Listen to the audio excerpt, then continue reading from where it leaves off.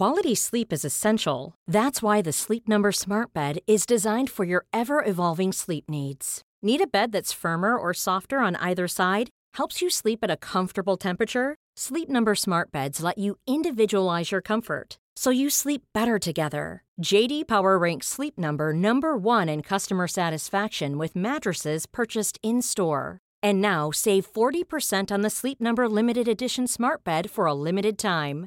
For JD Power 2023 award information, visit jdpower.com/awards. Only at Sleep Number stores or sleepnumber.com.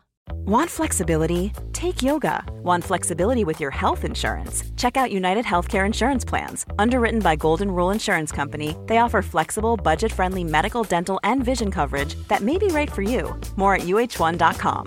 If you're struggling to lose weight, you've probably heard about weight loss medications like Wegovy or Zepbound, and you might be wondering if they're right for you. Meet PlushCare, a leading telehealth provider with doctors who are there for you day and night to partner with you in your weight loss journey. If you qualify, they can safely prescribe you medication from the comfort of your own home. To get started, visit plushcare.com/weightloss. That's plushcare.com/weightloss. plushcare.com/weightloss. Dumma människor sponsras av Länsförsäkringar. Och Länsförsäkringar är ju mer än bara ett försäkringsbolag. De jobbar ju med bank, lån, pension, försäkringar, alltså hela balletten. Ja. Och det här tänkte jag på i morse när följande sak inträffade. Du vet, jag och Alex har flyttat några gånger. Och varje gång vi har flyttat så har vi sagt, vi ska aldrig mer flytta. Ja. Vi har också sagt, vi ska aldrig mer renovera. Du vet så här, inte en kökslucka ska bytas ut. Inte en färg ska målas om. Nu är det så här och det här blir toppen. Ja. Och det har vi liksom lyckats hålla i nya lägenheten tills det blev vinter. För vet du vad som hände då? Nej, berätta. Jag behöver ett badkar. Och vet du vad jag då är så glad över? Nej. Att jag har buffertsparat just för såna här grejer. Så att jag sätter över den lilla summan 1600 kronor varje månad på ett litet konto. Enkom för när såna här saker dyker upp. Att jag bara måste ta bort en liten duschvägg och stoppa in ett badkar. Och det tänker vi nu göra. Ja, så att oavsett vad någon säger eller vad man säger till sig själv så är det mycket i livet som förändras. Och då finns Länsförsäkringar där för alltid. Så kom ihåg att Länsförsäkringars bank kan hjälpa dig med lån och sparande. Så att du har till exempel en buffert för när saker och ting förändras. Tack så mycket Länsförsäkringar. Dumma människor sponsras av Svenska Möten. Och vi har ju pratat om dem och deras tjänster tidigare. Men nu blir det lite aktuellt, Björn, för du och jag ska på konferens. Mysigt. Och om du, precis som vi, ska på konferens, vi är ju bara vi två. Ja. Men om man är kanske ett större företag som ska fixa allt ifrån ett stort event med logi, mat och aktiviteter och kanske typ show och uppträdanden. Eller bara ett mindre dagmöte på bara några timmar. Ja. Så är Svenska Möten den givna partnern att vända sig till för att boka. Det är kostnadsfritt att använda Svenska Möten och det de gör är att de utifrån behov och krav ifrån kund tar fram offerter från flera olika ställen så att kunden, det vill säga du, kan välja och avgöra det som passar bäst. Och det är ju allt möjligt då. Slott och herrgård, naturnära, storstadspuls eller småstadscharm. De hjälper dig att hitta precis det som passar dig. Det finns ett jättestort utbud och självklart sparar ju det här då väldigt mycket tid. Och Björn, hur gör man då om man vill planera möten eller konferens och använda sig av Svenska Möten som partner? Gå in på svenskamoten.se och där kan du välja hur du vill boka. Det går att boka direkt online, göra en förfrågan via ett formulär, chatta med Svenska Mötens medarbetare, ingen bot ska jag säga, eller ringa om man vill prata med någon. Ja, alltså svenskamoten.se. Så tusen tack Svenska Möten. Kära ni som lyssnar, detta är Dumma människors fredagsfråga med mig Lina Thomsgård och psykolog och författare Björn Hedensjö.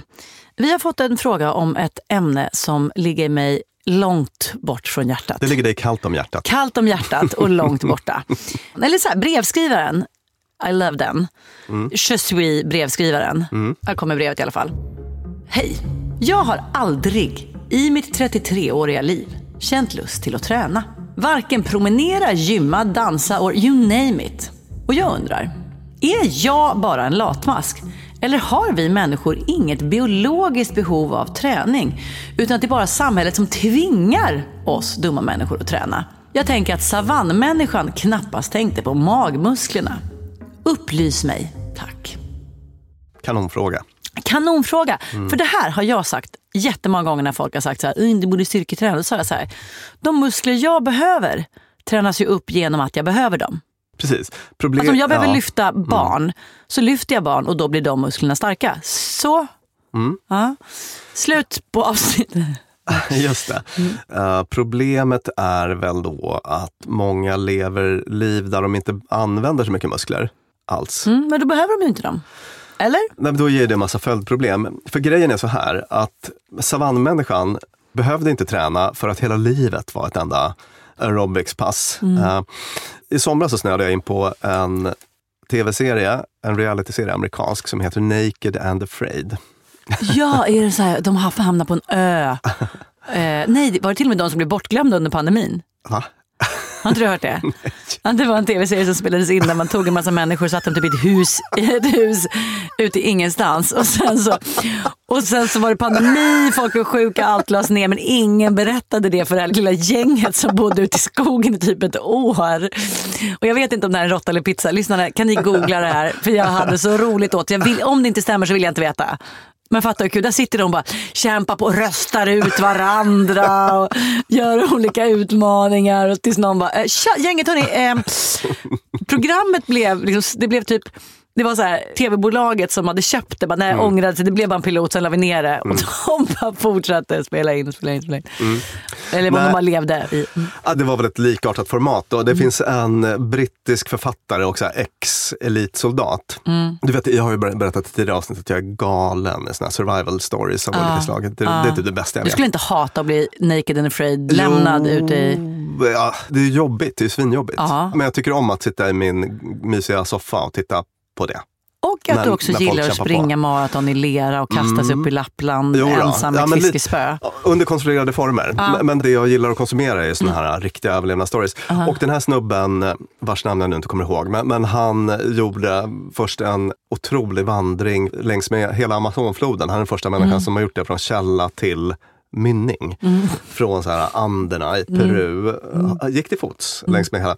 Ett otroligt, liksom, han höll på att dö 100 gånger. Och sen så kom han hem, blev deprimerad, alkoholiserad och så vidare. Men sen så ryckte han upp sig och gjorde någon typ av dokumentär för någon brittisk tv-bolag där han var naked and afraid på en ö. De bara slängde honom i land på en naken. En öde ö, och så drog tv-teamet lös det här. Hade han en kamera med sig? Han hade kameran med sig, ja. Och så fick man följa hans äventyr och sen så blev det här en serie då, Naked and Afraid. Med bara honom eller var det flera? Med andra. Och nu kommer jag till själva formatet. Lång uppstart. Men det här tv-formatet är sånt att folk luftlandsätts. En man, en kvinna nakna. Så där har vi någon liten så här sexuell snaskig just det. Pryl. Och sen så är det så här blurrade könsdelar. Hemskt ord, förlåt. Men du har sagt så många äckliga ord. Mynningsör också där borta, det vill jag att du säger förlåt för. När du pratar om Amazonas. Förlåt för det. Och så får man följa de här lirarna då. Och deras utmaning är att klara sig 21 dagar. De får ta med sig ett föremål var och i regel brukar en ta med sig en kniv och den andra typ antingen ett kokkärl eller något sån här... Flinta eller så här eldstål eller vad heter som man kan göra eld med. Och det är ju ett jävla träningspass som de är med om. Ja. Shit vad de sliter. Och alltså shit vad de bränner kalorier. Och i den här produktionen så liksom räknas kalorier, hur mycket de får i sig per dag och sådär, mycket. Frö, en liten nöt. Idag fick de i sig liksom 300 kalorier. En fisk. Gjorde av med 2000 eller vad man gör av med på en dag sådär. Och de blir ju magrare och magrare. Och ligger de med? Förlåt, det är ovidkommande men ändå folk vill veta. Nej, men det är ju intressant då att det gör de inte. Nej. För att de orkar inte. Nej. Liksom sex nedprioriteras. Det är så jobbigt med den här livsaerobicsen. Och ibland så är det så att liksom 11 dagar in, de har inte käkat något. Sen har de ihjäl någon struts eller någonting. Och det är också kul att se hur otroligt gott de tycker allt det. De bara, den här liksom varanen är det så här det godaste jag har ätit i hela mitt liv. Sitter de och gnagar på någon ödesvans liksom. Och jag blev helt besatt av det och såg 30 avsnitt. Men jag tycker att det bara visar lite grann hur så här, villkoren var för savannmänniskan. Alltså det är så här, jägare, samlare. De här personerna som är med i det här programmet är otroligt accomplished. De liksom är så här bågskytteinstruktörer och överlevnadsexperter och så. Har väl ungefär samma förutsättningar som våra förfäder hade då. Att man var väldigt duktig på att överleva ute i the wild. Men det är en stenhård tillvaro där allt är ett enda stort träningspass. Där man får ett sexpack efter ett tag för att man är ute och jagar så mycket varan och äter så lite. Men inget av det här förklarar varför jag behöver ha ett sexpack. Och nu vill jag ge lite feedback till evolutionen. Ja. Evolutionen, kanon att alla de här musklerna det behövdes då. Ja. Nu när jag hasande kan ta hissen ner till ICA eller annan matkedja, köpa en redan färdiggjord maträtt in i micken. Jag behöver minimalt med muskler. Varför har vi då inte nu utvecklat en kropp som mår bra av att använda minimalt med muskler? Varför straffas det? Varför får vi ont i ryggen i meny? Kan vi inte bara förvandlats till mysiga, lena, mjusa sniglar? Evolutionen är satt ur spel mer eller mindre, faktiskt. Ja, finns den inte mer? Nej, alltså folk... Har den dragit? Den lämnar festen? Ja, det kan man på ett sätt säga. What? Vi utvecklas inte mer? Alltså det sker ingen riktig sån... Alla får ju barn. Det är ingen som dör av för att de inte räcker till på olika sätt. Liksom alla typer av anlag förs vidare på ett annat sätt. Men jag är chockad. Vad är det jag hör dig säga? Än de skulle göra i den här Naked and Afraid-världen, så att säga. Där skulle folk liksom bara trilla av som inte räckte till. Ja, men så vi behöver inte utvecklas mer? Vi kanske behöver utvecklas, men det sker ju inte någon riktig utveckling. Utan vi har ju den här gamla liksom, stenåldershjärnan fortfarande. Men vad är det så om 1000 år? 5000 år, 10 000 år, så kommer vi inte ha utvecklat fyrkantiga ögon för att vi tittar på skärm eller långa tummar eller... Nej, Björn skakar på huvudet. Nej. Precis. What? Gud, vadå, vi är liksom slutstationen för mänskligheten. Bättre än så här blir det inte. Ja, så kan man väl säga. Mindblown, varför har du inte berättat det här för mig innan? Nej, men jag tänker mig, sen så kommer det väl, om man ska ha ett sånt framtidsperspektiv, kommer det väl hända massa saker med sån här bioengineering och liksom genmanipulation och alltså vi kommer väl utvecklas på det sättet. Men genom sån här gammaldags evolution kommer det inte hända mycket alltså. Faktiskt. Jag är den enda som blir förvånad över det här. Tycker du att det är förvånande att jag blir förvånad? Ja, lite kanske. Ja. Är det kunskapslucka hos mig? Eller vad är det här? Men jag trodde evolutionen bara pågår, vi är bara mitt i det. Vad som helst kan hända. Människan, vi kan få jättelånga ben och flera ögon fick vi. Eller bara att alla snåljåpar dog ut. Vad kallar man det? För de vill vi inte ha. Liksom selektionstryck. Alltså snåljåpar får ju fortfarande barn så att säga. Är du med? Ja, men inte lika många, för vem fan vill ha barn med snåljobb? Ja, någonting händer säkert på marginalen, men det är inte alls samma starka selektionstryck, för folk dör inte av så fort de gör fel, om du fattar vad jag menar. Jag fattar vad du menar, men jag är fortfarande blown away. Ja, ska vi tillbaka till brevis? Ja, och vår liksom stenåldershjärna, stenålderskropp är ju då fortfarande en savannkropp. Och vi vill ju kalorimaximera. Det är ju default. Vi vill ha så mycket kalorier som möjligt. Vi tycker att det är kanon att bara möla i och goda grejer och sådär. Det är därför man måste marknadsföra träning så hårt. Så att säga. Just det. Träning är verkligen en aktiv handling, att man måste liksom... Lusten att träna kommer inte före träningen. Nej, för så många. Man behöver nästan upptäcka det då. Och en annan poäng som jag vill göra här är att vi är olika. Vi är olika. Alltså när vi gjorde ett avsnitt som hette Har vi tackat träning tillräckligt? Där vi sålde in träning väldigt hårt. Alltså massa goda psykologiska effekter av träning helt enkelt. Men i det avsnittet berättade vi också om då att man har sett att det har en starkt depressionshämmande effekt. Alltså träning är lika bra som psykoterapi eller antidepressiv medicinering mot depressionssymptom. Men det är inte samma personer som svarar bra på... Alltså det är inte lika för alla. En del svarar bättre på terapi, en del svarar bättre på SSRI, sån här medicinering, och vissa svarar bättre på träning. Så att det är lite olika, men jag har ju definitivt stött på folk som med joggningen så håller jag min depression borta. Vet du vad jag svarar på träningen? Inte alls. Nej tack. Du svarar nej tack. Nej, det stämmer inte. När jag väl gör det så tränar jag. Det här är en av anledningarna till att jag typ inte tränar också. Att när jag väl kommer iväg och gör det så tycker jag att det är så jävla kul. Alltså jag får sån kick. Ja. som inte något annat kan ge mig. Så vill jag träna igen och igen och igen. Så tar det en vecka när jag tränar 3 gånger om dagen. Ja. Och sen blir jag sjuk och inser att det här är inte ett liv. Så jag är liksom jag kanske liksom svarar lite väl bra på träning. Kan inte liksom bara låta det vara en liten mild matta som bara hänger med i livet, utan liksom... Det är allt eller inget. Periodare, ja. Periodare, så. Känner du att den här frågan har fått svar? Jag är ganska osäker på om brevskrivaren får svar på precis sin fråga. Men brevskrivaren har fått väldigt många andra svar. Och det har även jag. Får se, jag undrar, är jag bara en latmask eller har vi människor inget biologiskt behov av träning?